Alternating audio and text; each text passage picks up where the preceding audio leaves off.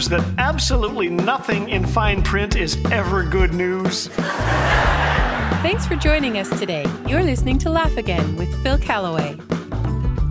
It is time for another installment of our ever-popular Good News Day, in which our crack team of, one reporter, my son Steve, goes in search of the wacky and wonderful in hopes of bringing you some good cheer. First up, the story of a couple who discovered a thief in their home when the husband told a joke and heard a laugh upstairs. Come on, is that true, Steve? Yeah, he says it is. It was a dad joke. Meanwhile, in Provo, Utah, a group of students playing hide-and-seek one night in the Fine Arts Center caused a faculty member to call the police. Police arrived but were not able to find any of the students. Hey, they were playing hide-and-seek, you guys. In the UK, terrified neighbors called the police to report a very intense domestic dispute. Police arrived at the house and found a man all alone screaming at a spider. Come on. That's true. Steve says, yeah. He's nodding his head. By the way, did you know what they call two spiders who get married? Newlyweds. Okay, I think we'll move on. Speaking of Spider-Man, a British guy was detained in Seoul, South Korea, after climbing more than halfway up the world's 5th tallest skyscraper with his bare hands. Say what? The guy climbed over 1,000 feet before officials ushered him inside the building. He said he simply took a wrong turn when looking for a restroom. No, actually, he had a parachute and was hoping to base jump from the top. Speaking of South Korea, every Korean-born citizen recently became a little bit younger. Is this the result of some radical anti-aging breakthrough involving creams and Q-tips? No.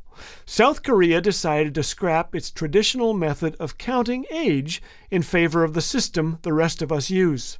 Until now, South Koreans were considered a year old when born. But on June 28, 2023, that system was scrapped and every Korean citizen became a year or two younger. I like that. You know how old I am? When we were married, we had only $100 between us. So we bought a house and put the remaining $20 in a bank account for emergencies. But seriously, Sean Warner of Texas is a retired Army veteran. He always dreamed of being an author, but was discouraged by people who told him he couldn't make a career of it. After being laid off, he decided to pursue his dream. So, Sean wrote a book and self-published it. One weekend, Warner was in a store, sitting behind a table, promoting his book, alone and discouraged. Gerard Swearingen walked past Warner, who says he looked super defeated. So Gerard went back and bought a book.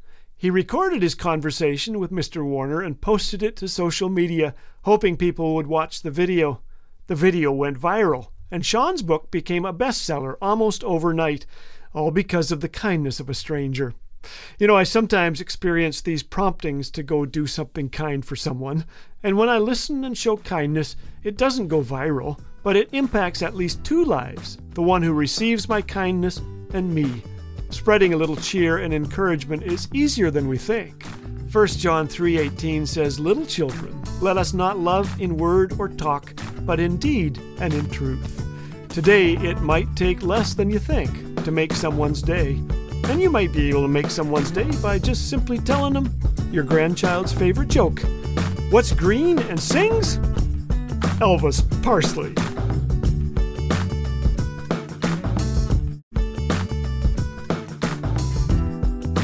Want more laughter and insight, but short on time? Then check out the Laugh a Minute videos. These bite-sized programs are tailor-made for a quick boost of encouragement without interrupting your busy schedule. So go ahead and check them out on YouTube, and don't forget to share the joy with a friend. To support the creation of resources like this, donate online at laughagain.us. Laugh Again, truth bringing laughter to life.